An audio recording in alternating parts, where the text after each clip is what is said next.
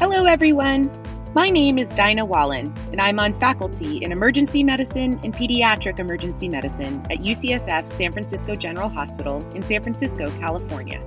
I'm here to tell you about an exciting new series we're putting together here at Allium called The Leader's Library.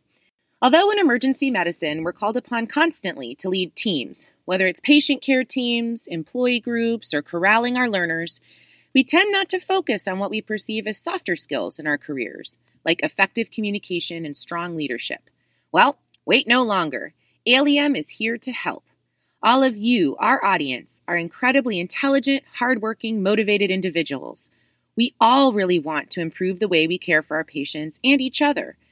The goal of the Leader's Library is to provide you with opportunities for professional development that help you leverage skills you already have to become the strongest person you can be.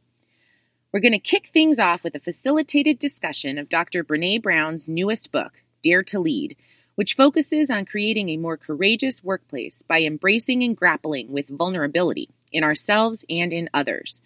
Dr. Brown argues that valuing, respecting, and truly feeling vulnerability, which she defines as the emotion we experience during times of uncertainty, risk, and emotional exposure, paves the way for authentic connection with our colleagues, superiors, and those we lead. In the book, she offers concrete ways that we can improve and refine our communication with other people, thereby improving our leadership and role modeling behavior. We often may feel like strong leadership is something that either you have it or you don't, that some of us are blessed with this miraculous, mysterious aptitude, and others are destined to stay where we are. But this simply isn't true. With a few small tweaks to the way we think about and talk to ourselves and others, all of us can be strong, courageous, effective leaders and really revolutionize the way we care for patients, teach, and work together. Sound like something you might want to explore? Well, come join us.